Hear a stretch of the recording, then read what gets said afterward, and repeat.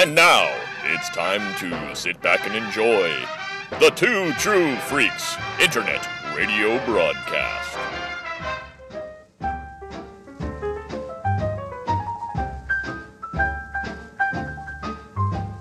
Shoe flat pie, an apple pan, Dottie makes your eyes light up. Your tummy say howdy, shoe flat pie.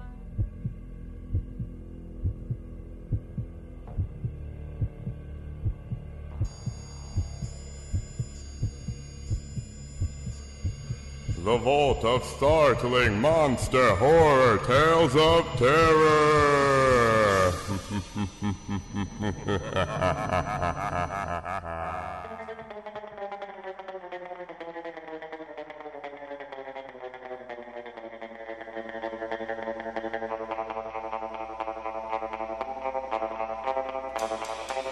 Hello and welcome to the Vault of Startling Monster Horror Tales of Terror.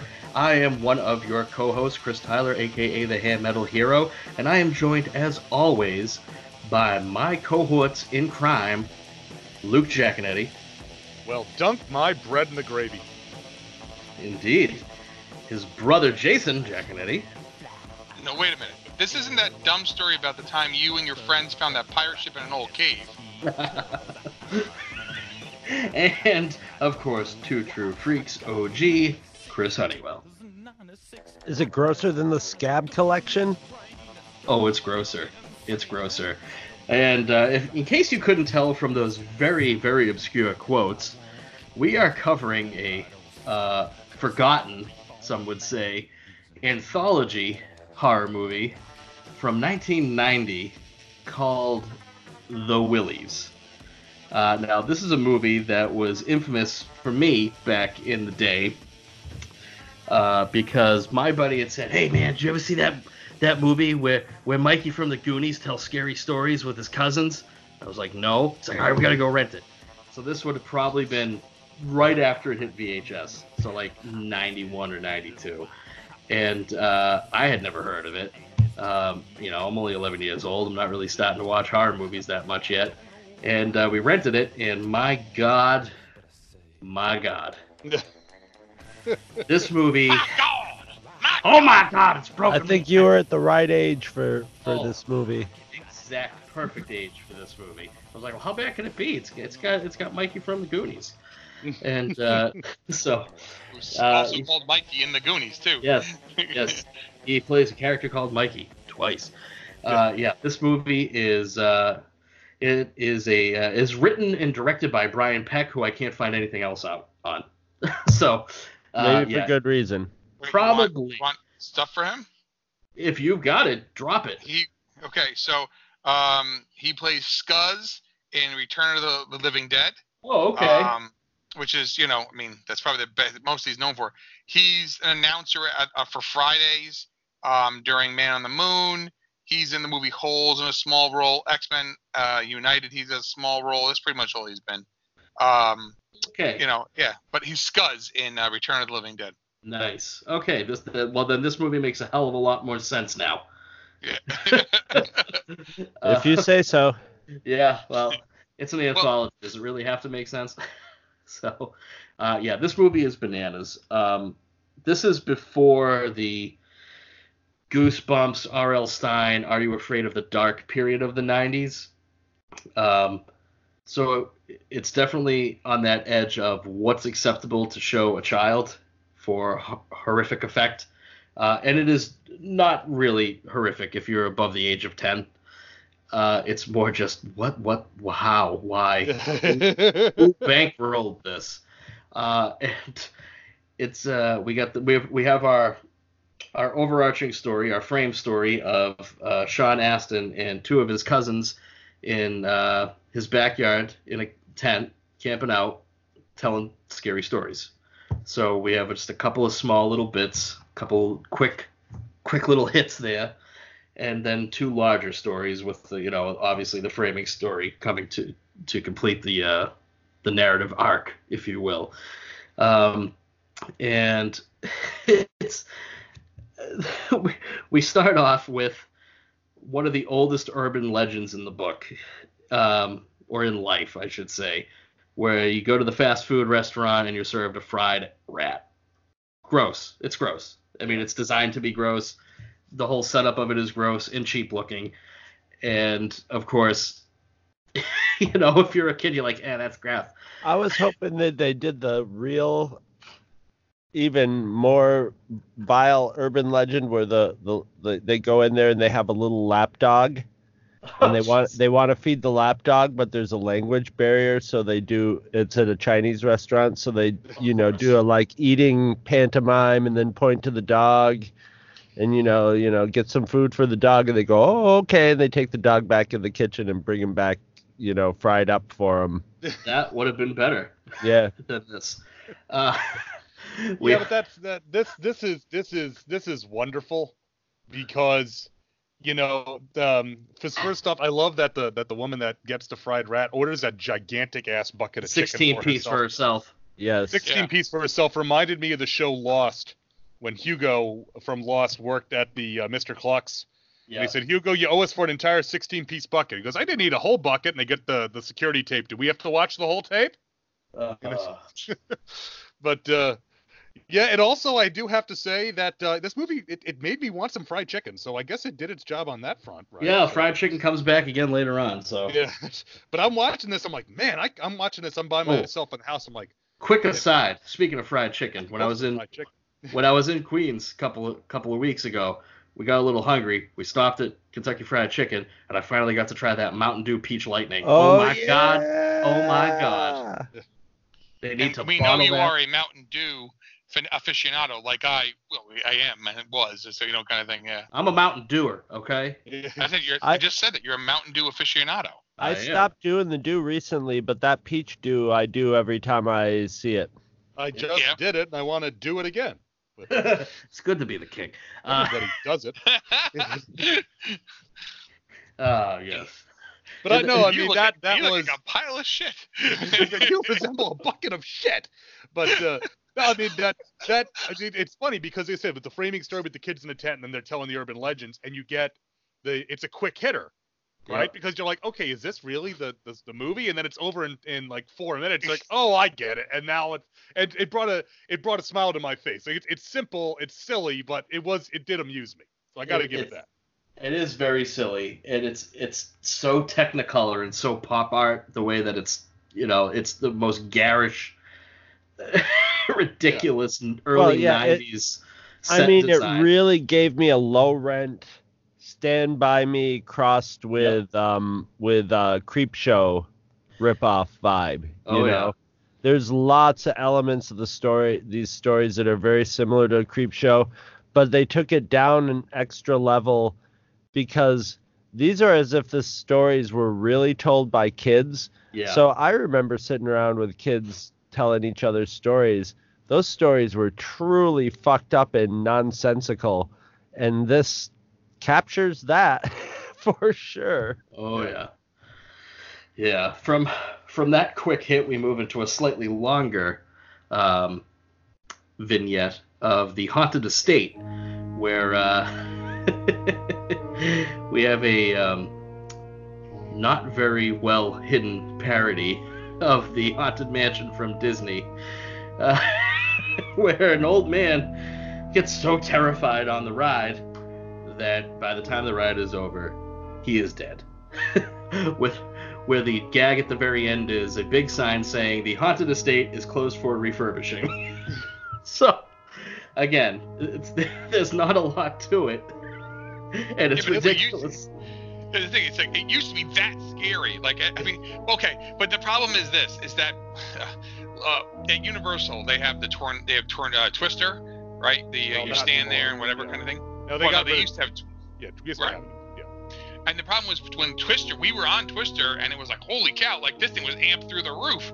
And then we went back the next year and did it. Like, wait, what happened? Like they toned this ride way, way down. Like. So it's not unheard of that rides used to be, more intense and whatever, so it's one of those stories like, I could totally kind of like start believing that maybe something was so scary and someone died and they had to tone it back down. It's one of those urban legends. I'm sure there's some Disney urban legends about things that were too scary or too intense. Oh, that I'm sure had- people probably have died on rides at Disney. I mean, it's been in operation that they- long, and just by there's- statistics, they had to. Yeah, there's been a few deaths at Disney, in both Anaheim, both California and Orlando, but they're believe it or not very rare considering. Well, I would and believe certainly- it, judging by the rides, personally. Yeah, but I'm saying like just one I remember. I don't remember if this was in California or Orlando. I'm sure Scott Gardner's going to jump through the phone lines like the Atom and strangle me for bringing this up on a Two True Freaks podcast. But like it was a cast member was killed on the Carousel of Progress because they got caught between two moving walls, crushed to death. And so now that's been redesigned where the walls are they're collapsible. You can push through them. Away. Yeah. But But, that's again, I mean, just it's by the like sheer that. The thing number. that I was right. Just by the sheer number of people, but I imagine like Six Flag rides probably have way more Forget people. that. I mean, we're all from the Northeast originally. Do you guys remember what was it, the Dark Kingdom or whatever it was called, the Haunted Kingdom at Great Adventure when it burned down? It killed like a dozen people or something died in that. That wasn't that long ago. That was within our lifetimes. I mean, that place was essentially a fire trap. It was a temporary structure that was it was meant to be only a temporary structure, but it was so popular that they kept it up full time, and then, like I said, it was just a horrible tragedy. But the thing that struck me about this segment is this is the fakest Doom buggy ever. He's got this thing strapped to his back. I mean, come on. He's trying to be the Doom buggy from the Haunted Mansion. That's low rent even for a low rent movie like that. Well, it's even more low rent in the fact that it's not using the the Ghost Mirage thing. They just got not even animatronics. It's just dudes in costumes coming out to scare you. Right, yeah. So it's like, what if Disney had no budget? This is what it would be. Okay, and just to close the loop, it was the Haunted Castle at Great Adventure that burned in May 11th, 1984, trapping and killing 8 teenaged visitors. Six Flags Great Adventures and its parent company Six Flags were indicted for aggravated manslaughter and accused of recklessly causing the deaths by taking inadequate precautions against a fire. The trial goes into about the details, and the trial jury found the defendants not guilty because Six Flags to this day has contended the fire was arson, actually. But I think the again, most recent one is the decapitating water slide. I think is the that latest one. God, I saw that story, and it's like, God, that's just horrific. I don't even. Especially since it wasn't just one dude on it; it was 3 people on the raft. One guy got decapitated. The other 2 had to sit there with the corpse. Oh God! It's enough to give you the willies. I swear. See what I did there? But this was. I love the girl at the end of this too. Join the rest of your day. Oh God. And now the infamous scene from this movie is another one of the vignettes that is it is no longer on most copies. Jay, you did say it is on the current DVD copy. I'm pretty sure. Well, the DVD I got, I'm pretty sure it has it on there. I say that I am almost 100% sure it's on that, but I don't know when they was removed or whatever, and I can't imagine it makes a whole lot of sense to remove it. I'm sure some group got up in arms about it because it is called Poodle Souffle, and it's that old chestnut of the old lady who gives her dog a bath and wants to dry him quicker, so she sticks him in the microwave.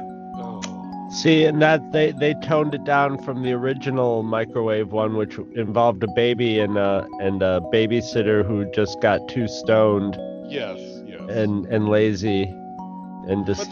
But those are both old school urban legends. Yes. The hippies and the California cheeseburger story. Which we're all familiar with that. That's the baby sandwich that the hippies.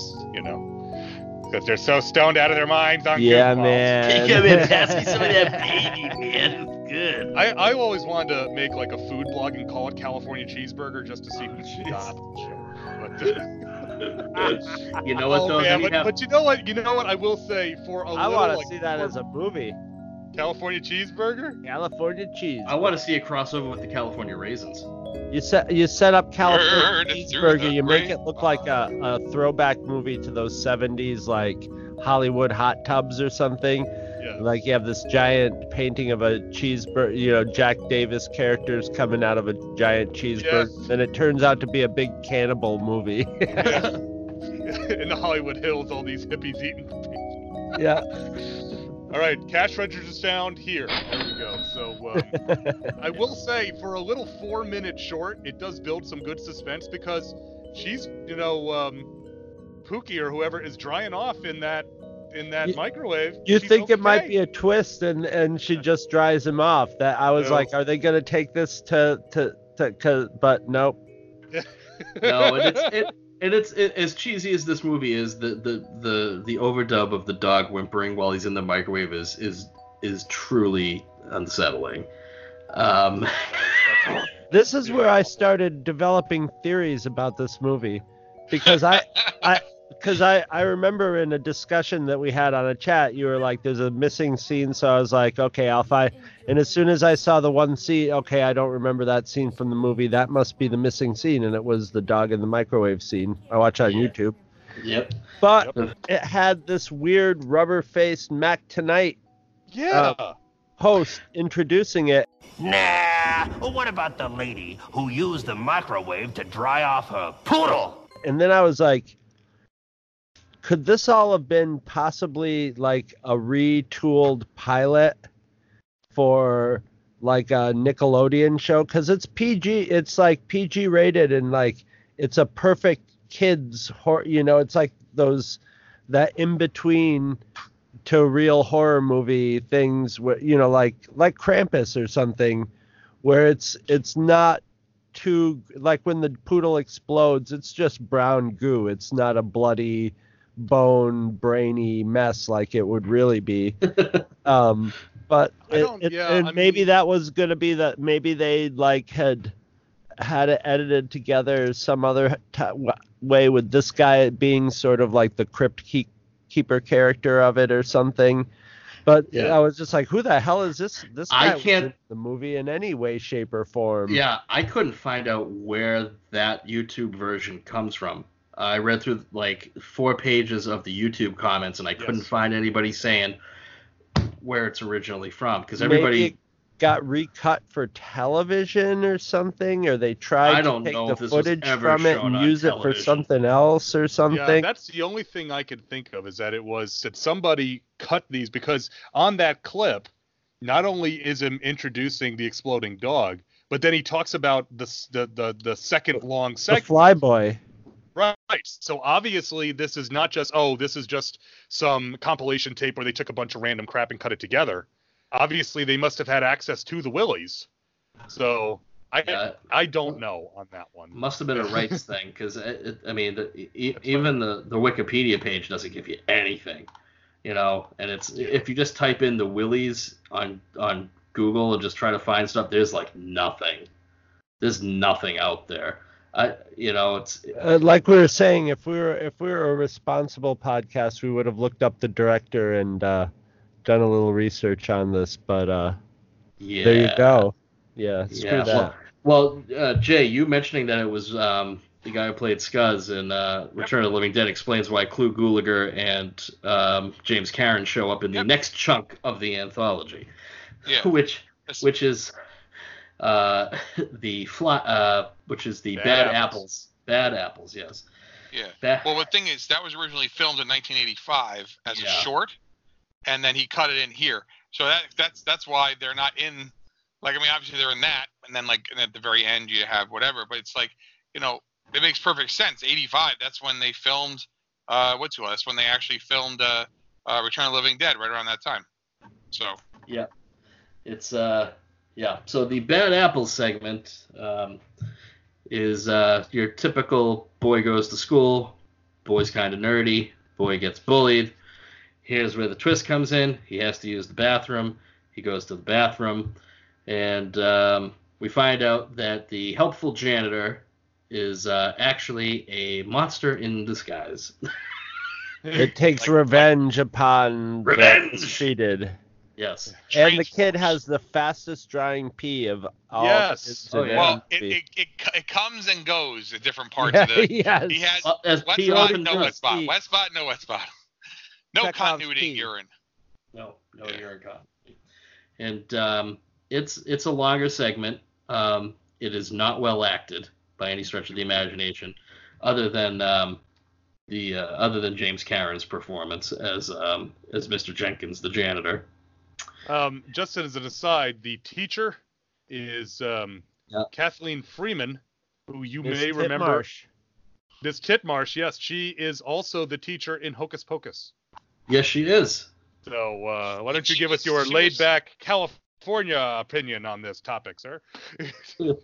She was, what do you call it? She's also it's funny, last night we were watching an episode of Golden Girls, and she played Mother Superior. I'm like, Yes. oh shit, that's Titmarsh. When Sophia decides she's going to join the convent, yes. Well, isn't she also? Yes, she is. She hosts the cooking show. She's Microwave Marge in Gremlins too.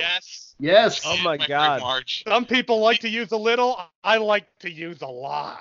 That's like she's definitely in those like the thing. Hey, I know that guy. It's a documentary about like character actors and stuff like that. Like, she's definitely one of those people. Like you've seen her a ton of places. Yeah. You know, Well, it's just like it sounds like it sounds like she's like the go-to castrating old lady character. She's in Is she in Inner Space? 33 and a third as that. the. Remember the line she has is where who is it? It's Anna Nicole Smith is when what are you doing in my bathing suit? You know? Yeah. Now I'm trying to think. Is she from? She is in Inner Space. Yes, She's the one who has the gun, the gun lighter, and he has the dream where he's getting shot. He screws everything up, and I think and he's like, "Oh my God," kind of thing, and she lights her cigarette in the store, right? Oh, she's also the Blues Brothers. Yeah, Jesus. Yeah, she's Sister Mary Stigmata from the Blues Brothers and the Blues Brothers 2000. She's got a curriculum vitae longer than my dick. Jesus Christ. 1948 to 2003. I was gonna say 4 movies, man. That's Hey now. Oh, sick now. bird. She also was in a bunch of movies with Jerry Lewis. Why are you Oh, yeah. Try waving, guy. I got the pain. It hurts me. with the ruler and the castrating. With the monster in the toilet. I like him. See, that's the thing. This movie is going for funny ha-ha. It should be going for funny ho-ho. That is true. This movie is totally all over the place. This segment is. I love the bully kid wearing the Iron Maiden Killers T-shirt. It's like, Yes. If you had any doubt what year it might have been. Now the acting was not on point, but the outfits and the hair were on point. Yeah. And the socks. Totally. The socks. The socks definitely. The tall socks with the stripes. Yes, we were all there in the 80s. Absolutely. I know I was. Yeah. Jay, you were too. I could be that kid. I got the killer's flag on my wall as I'm showing you guys on my camera. Yes. Hopefully no janitors get me. Yeah. Well, what did you guys think of the monster in this? I like that design a lot. I liked it too. Yeah. I would have only liked it even more if it had been stop motion, but it was still for a puppet. It was a very nice puppet, and I love it. Whenever I see that, it's like here's where the special effects guys get to shine, and you know they spent all this time figuring out how they were gonna work it in the stall and going up through the air vents overhead, and it was great. That was that was the part I really appreciated about it, like you say, is blocking it out in such a small space. I mean, it's one thing to have a creature effect out in the open, even in a regular room, but a bathroom is hard to shoot in, even like a commercial bathroom like in a school. It's hard. There's not a lot of space in there, and that's clearly a real bathroom that they're shooting in. For most of it, So I was very perform actually build a set. Well, like I said, but obviously they had to do like the stall. I'm guessing was a set, right? But just shooting in and around the bathroom and all that stuff, I thought was just really well for a low budget film. I thought was very nicely done. Yeah, and especially not catching themselves in the mirror or anything. Yeah, no, there's a You know. boom mic later on that you can see easily in the next segment, but Right, but this one, but they That kept boom it in mic the is mirror. amazing. yeah, but even the peeling off the skin effects are really good. Like Yeah. for what it is, it's really surprising how well the practical effects were for the creature in this scene. And If- the putting his skin back on Yes. effect was really nice for Yeah, a when he- for a yeah, when he- practical effect. Yeah, when he pulls the mask over his head and It's then great. starts talking, it's like, okay, that is really well done. That's Yes. beautifully. I'm guessing it's a disguised cut. And but the way it's his so hands sharp. were going on too was neat. Yeah, it really is nicely done. Yeah, it's one of those things that I didn't remember a lot of the movie, but I remembered that creature design because if you're an 11-year-old kid and you see that, like, wow. I think that's the crowning achievement of the movie is that creature and Yes. and the way they pulled it off. I I love the way that this kid keeps just having to go back. Usually you go into the bathroom, you see the monster, you run out, you never go back to that bathroom. This kid has to just keep going back to the bathroom. Well, it's all over and Miss over again Titmarsh's fault. till he's like, screw it, I'm going to use this to my advantage, Yep. Yeah. Hey, Yep. it's what you gotta do when the bully with the Iron Maiden T-shirt starts picking on you. You do what you Yep. gotta do. Yep. But I did have to laugh a monster in the toilet. This is still a post Ghoulies world we live in, folks. it's all we're living in now. But what was that Stephen King one with the shit monster? Dreamcatcher. Dreamcatcher, yeah. Oh, yeah. It's in that gray area between Ghoulies and Dreamcatcher of toilet Somewhere horror. between Ghoulies and Dreamcatcher lies the truth. Someday we'll do a Isn't that series. like- We'll do a series on toilet horror. Yeah. But isn't Story it of like my somewhere life. between Live Free and Die and Famous Potatoes is the Yes. truth? Somewhere between Live Free or Die and Famous Potatoes. That is the truth of America, right there. Yeah, the little Twilight Zone-y bite at the end is one of the parents of the dead children comes by, and the principal is asking where the kid is and what happened to him, and all he says was, "I didn't see him except for this morning, but he was a real bad apple." Yeah. And they pulls out the kid's shirt and starts cleaning the school windows with it. A bloody shirt. Bloody. A wet, yes. bloody shirt. After being completely suspicious about not Yeah. liking the kid. Yeah. And being the last one to see him alive. It was the 80s or maybe the 90s. Well, that's how you would tell that Well, story it was if you were a 80s. kid. It's sort of Yeah. like that Stephen King story, The Boogeyman type story, where it doesn't make a lot of sense, but it's just like, yeah. And when that story, when they were like, and then he got a job at another school, I'm like, this is still going? Yeah. That ending seemed like the shot in of him putting his skin on seemed like a pretty definitive ending there, but. But that brings us to the interlude where the kids are all kvetching about, the veracity of said story. So one of the little cousins decides to tell his story that he knows really happened. The true This- story. The Yeah. true story, true Hollywood story, the Willies. This segment is titled Flyboy. It is not about a World War II flying ace or Tom Cruise. Sadly, also, there is a distinct lack of fly girls like on In Living Color in this. That as is well. Yeah. true. That is true. I find this one a mix of two Stephen King stories. Yeah. Apt Pupil Yeah. and Jordy Verrill. little Jordy Verrill, but the story, the gross out story of the Puke-a-thon in Stand By Me. Yeah. So, Flyboy introduces us to Gordy Belcher, played by Salute Your Shorts' own Donkey Lips, Michael Bauer. There's a reach for you if anybody's my age and watched Salute Your Shorts on Nickelodeon. And Gordy is the overweight, antisocial jerk kid who Bully, passes by a farmer named Farmer Spivey every day on his way home from work. And our friend Gordy goes in and steals some of Spivey's manure. And you're saying to yourself, why the hell is this kid stealing manure? Yeah. Especially after Farmer Spivey threatens to shoot him. So we get home, and Gordy basically races downstairs to the basement of his family's house, where we see him pulling the wings off flies. Red flag. And pulling the wings off of flies. Those were the good old days. Yes. Remember? The halcyon days of animal torture. When you pull the wings off a fly, they're not a fly anymore. They're a hop. That is true. Speaking of hop, no, I couldn't find a segue. Not only does he have this fly collection, we're going into Buffalo Bill territory, not to skinning humps territory, but push the lotion in the basket.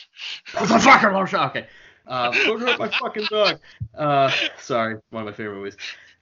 Gordy likes to set these de-winged flies up in these tableaus of everyday life. So not everyday life, but scenes. We have him with the like a medieval crusade with a castle, and in his mind he's hearing the sounds of battle. We next go to a church one where a little fly is on a cross. It's really fucked up for a kids movie, where he's hearing the organ music and the choir. And then we go to one where it's basically like a 50s diner where they're all sitting on the stools, and he's hearing some rock and roll music. And let's just say it gets weirder from there, because his parents have kind of had enough of his shit, because he's so awkward and creepy. And they're onto the fact that he's de-winging all of these bugs, and they've kind of had enough of it. And through the course of this much longer story, Gordy has a couple of bad dreams where he's interrupted by the farmer in his dreams. Kirk Cameron and Tracy Gold from Growing Pains, no less, who are actually addressing the character in the movie. How they pulled that off, I have no friggin' idea. Somebody owed somebody a favor. It was a Jackie Chan and the Man from Hong Kong type of thing, I'm guessing. Yeah, and Jeremy Miller's in the movie, and he played Brad in the movie. He was did? Ben Seaver on and he's Brad in the movie. He's from Growing Pains. He played Ben Seaver. I couldn't pull him out. Couldn't recognize him. All right, well, it's not really worth thinking that much about, because it's just a pretty crummy movie. It's sort of like Dick Cavett and Zsa Zsa and Fred. Yeah.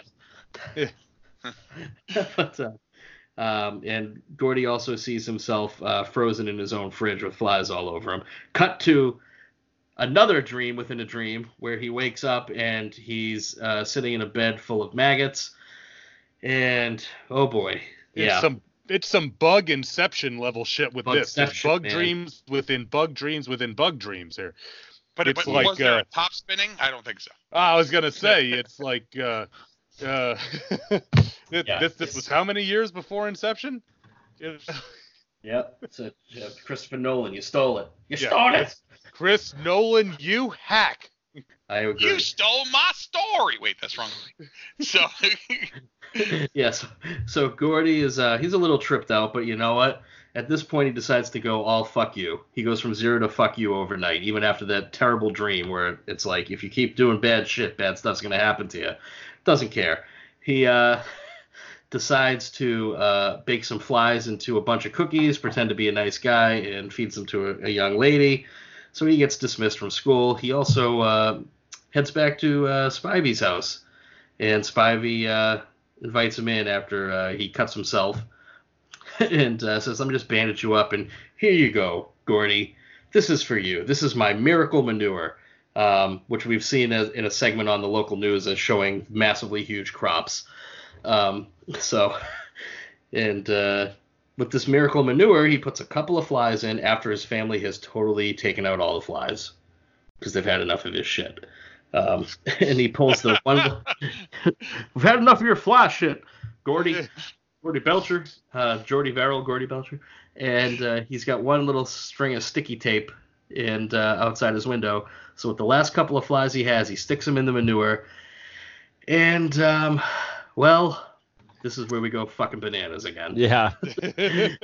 We find that the jar has burst open, and there are 3 human-sized, really badly designed flies. They spent their special effects budget on the monster in the toilet because 5 years earlier. these guys are 5 like years Halloween beforehand. costume level. This is bad. Like, Rented really, Halloween costume level, literally. really, really bad. And much like any good horror anthology, you gotta have a little twist. So these 3 big-ass flies go and they pull the arms off Gordy. Yeah. And parents come in the middle of the night to find him armless, almost catatonic, and the door closes, and the 3 big-ass flies, we assume, take out the parents, because why the fuck not? Yeah. Woo boy.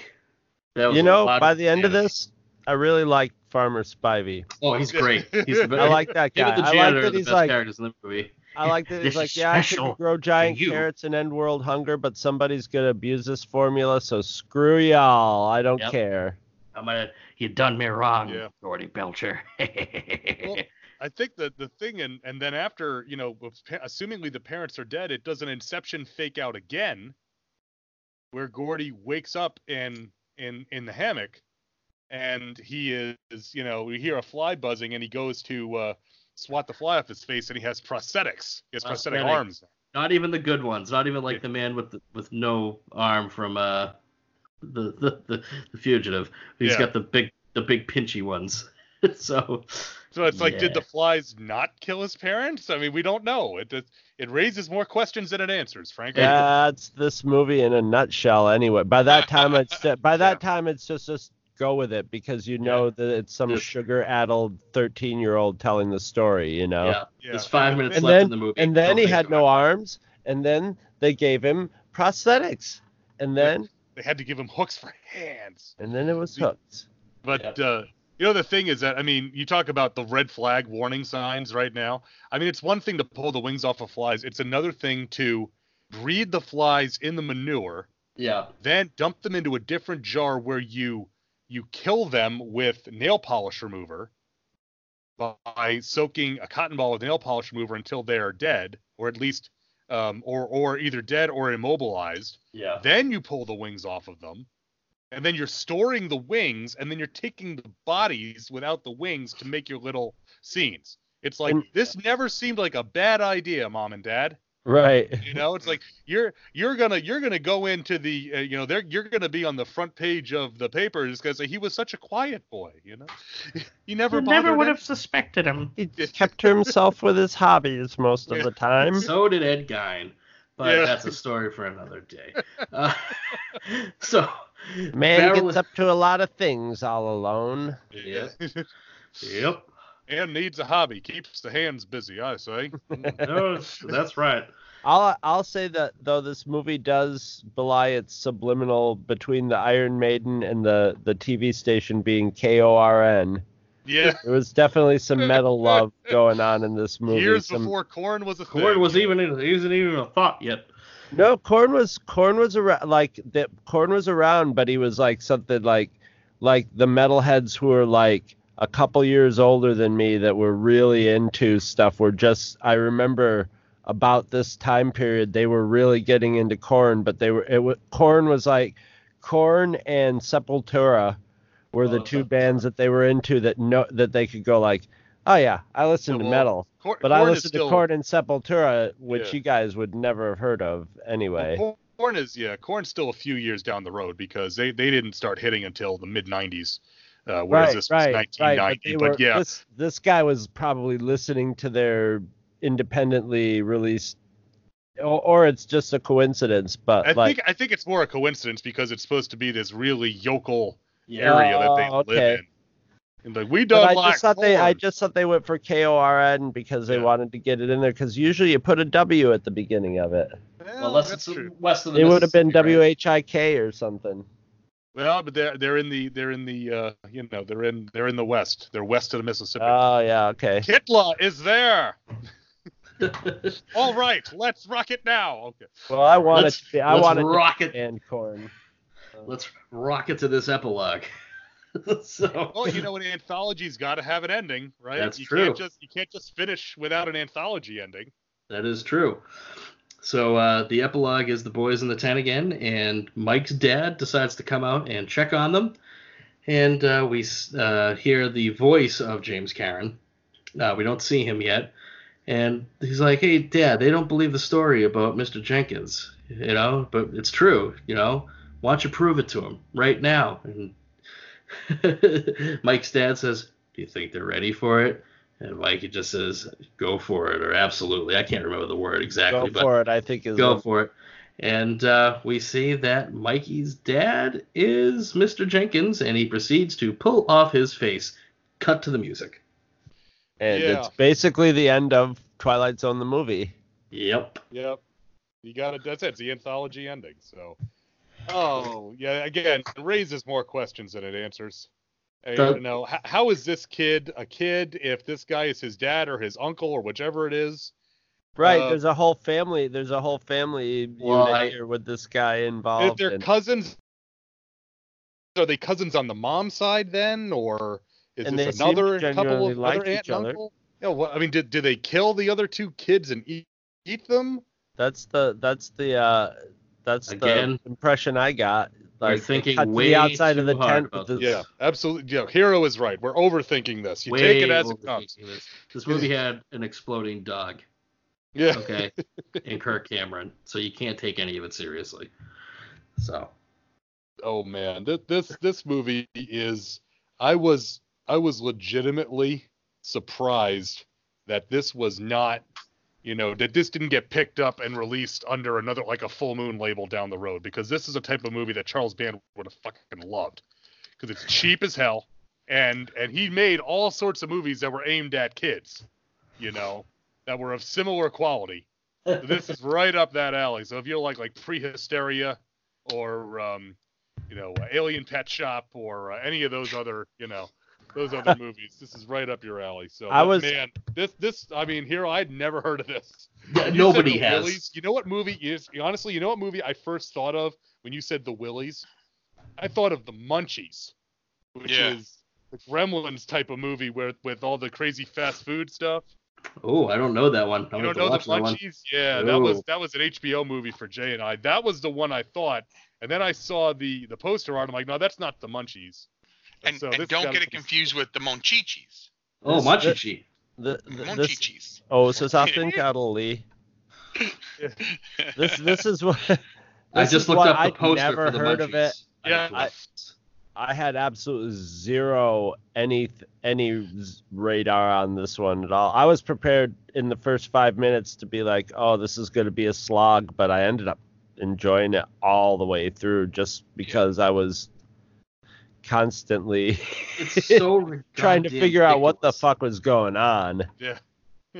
Yeah, Well, I like being in that state, at least if it's going to be something like this. I was like, okay, they're not being R-rated, but but this is like getting into like almost David Lynch levels of surrealness and dreamlike. It was a weird combination of like competence and incompetence. Yeah.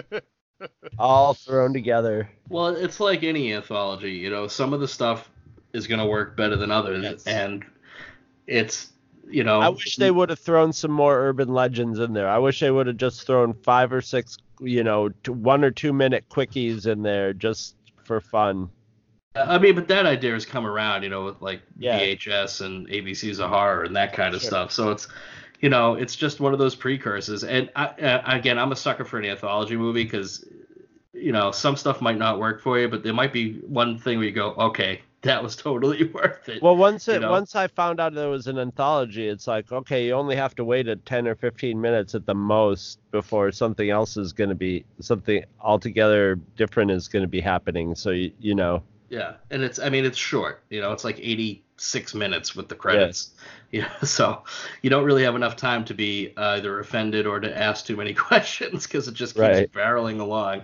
And it is one of those movies that, had my friend not told me about it, I never would have known about it, you know?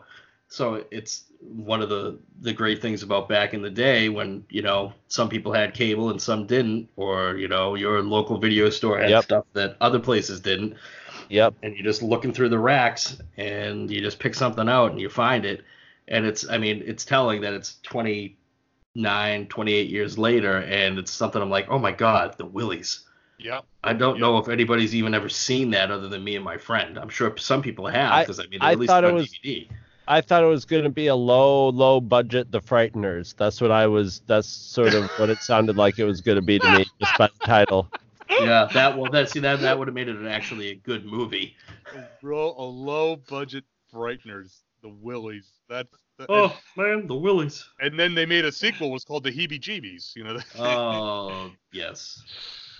I don't know. I mean, again, I'm a you know, I we've talked about this on the show. I have such a soft spot for VHS horror like this, and yeah, might be coming soon.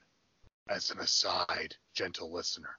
But so this, I enjoyed this as the goofy, ridiculous movie that it was, because there was so much cheap ass VHS horror like this, and this one just stands out because, like I said, it's got that kid focus and all that. It really amused the heck out of me.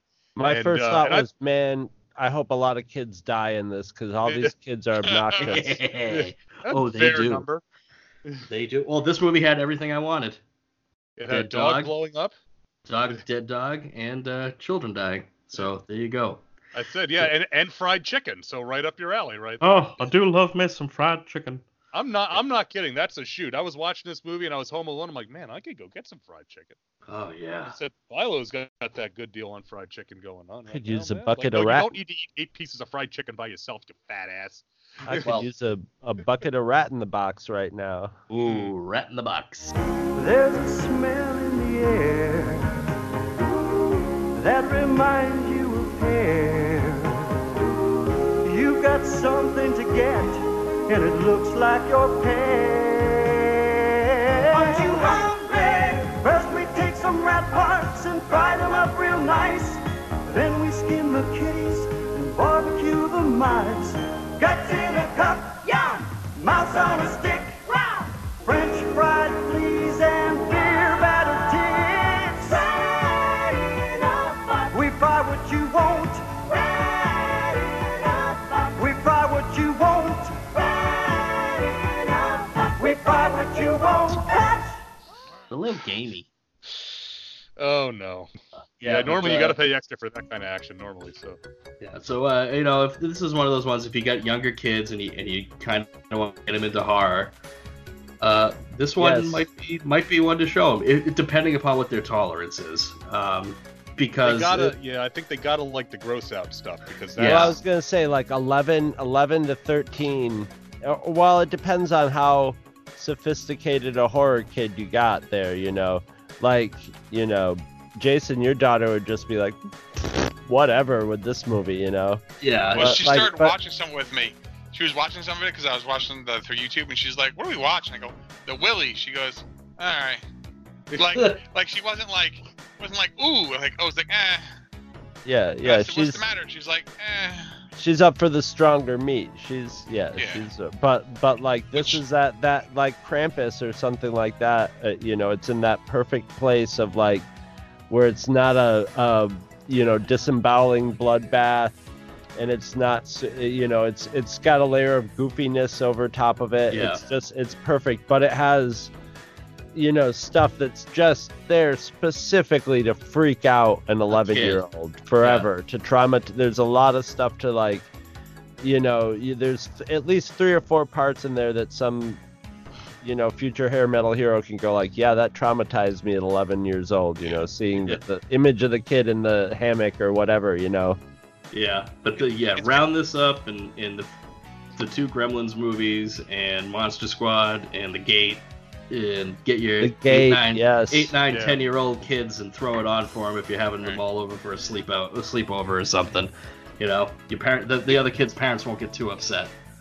It's kind of like the Goosebumps, the TV show that they did that was filmed in Canada and stuff like that. That's very Canadian. Hey, Was that Goosebumps or was that Are You Afraid of the Dark? Are You Afraid of the Dark was Canadian. Goosebumps Goosebumps probably it's was too. Goosebumps. It is. Okay, It's Goosebumps. I never watched either of them because I kind of aged out. I didn't watch them my either, but kids. now Okay, Haley like watches my kids love the Goosebumps books, and like especially the older ones. They love the Goosebumps books and all that, and they love the 2 recent movies, which are definitely horror comedies for sure. But I never read Goosebumps, and I never watched Are You Afraid of the Dark because I was too old for them. I was Because, too old for it too, but I still watched it because I'm like, well, at least it's something horror-y. Well, but Right, I was, right. you'll find, and I was an idiot when I was a kid also, but I was Oh, also me kind too. of snobby about kid stuff for a while. Yep. You Yep. know. Well, yeah. No, I say think this I as was I like was that like too. taping Power Rangers and Batman every day on Fox. But Smart. I was snobby for kid stuff. It's okay. We watched Small Wonder though, so it's good. Oh yeah. Well, Because that was freaky shit. I like the idea from the PvP, from the webcomic PvP, where Brent wanted to do an 80s version of the League of Extraordinary Gentlemen, and the villain was going to be an adult version of Vicky from Small Wonder, God. who was somehow That's terrifying. hot now. That would be terrifying. Wow. But I gotta say, I appreciate you passing this on, Hero, because Yes. like I said, this was not demonstrably, objectively a good movie. No. But it was. I mean, I had a grin on my fun face. movie. It was fun. It was ridiculous. Yeah, I loved it's a fun movie. Yeah, and if you really want to watch it, it is on YouTube, minus the dog scene, which you can also find on YouTube. Yeah. Here's a little shoot for you. If you put the YouTube video on, you can throw it on like 1.5 speed, and it actually works even better. Pop through it in an hour. Yeah. Yep. That's the trick with some of the stuff we got to watch sometimes. Yeah.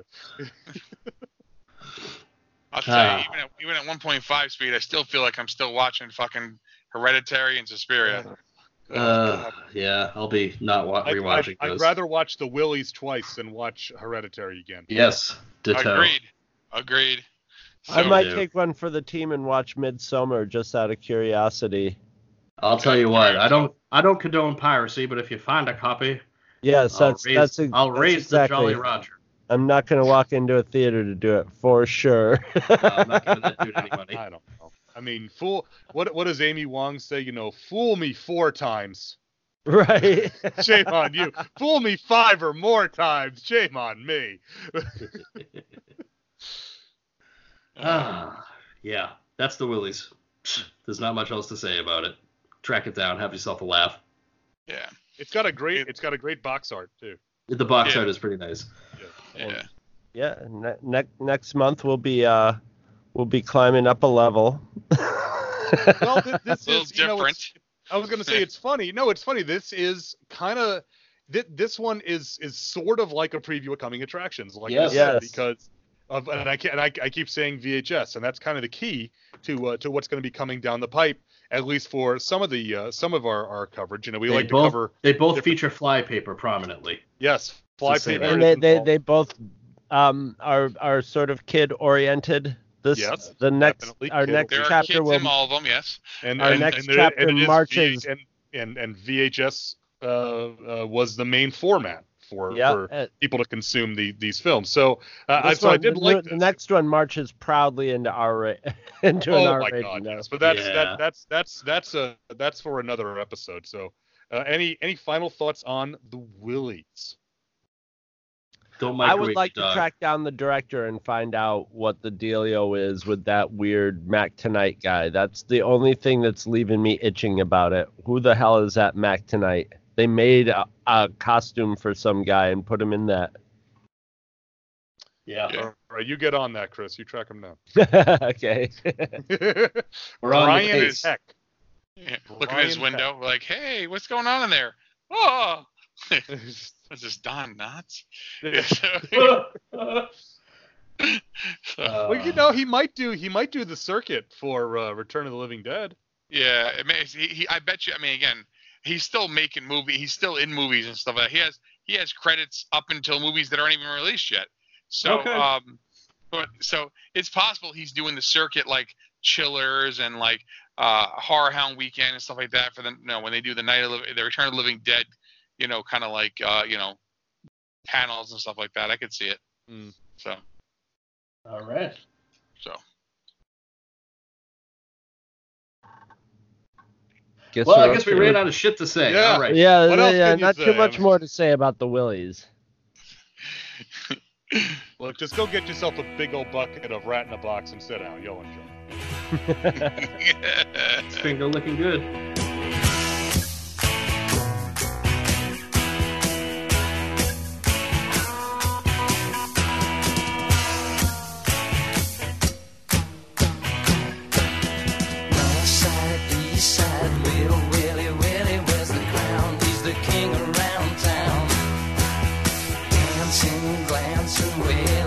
Silly when the stars shoot a shimmy shuffle down.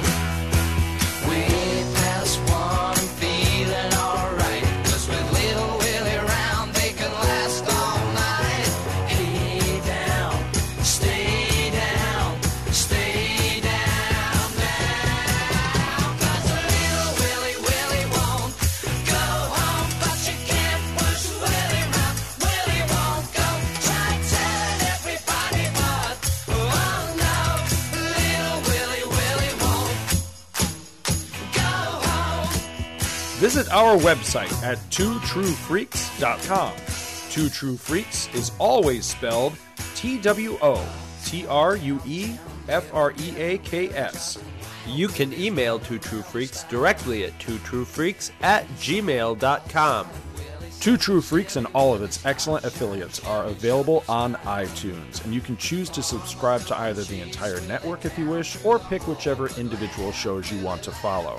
We have so many shows to choose from, there's just bound to be one that appeals to your particular fandom.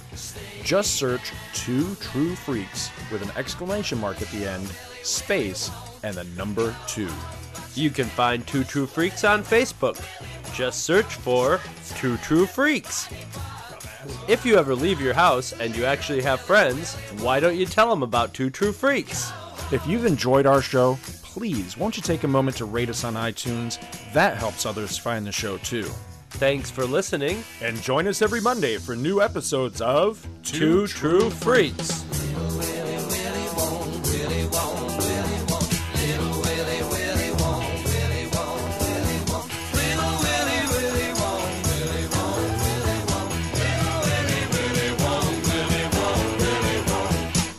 Little Willie won't go home, but you can't push Willie round. Willie won't go. Try telling everybody, but oh no, little Willie won't go home. Little Willie won't go home, but you can't push Willie round. Willie won't go. Try telling everybody, but oh no, little Willie won't go home. Little Willie won't go home, but you can't push Willie round. That is freaky.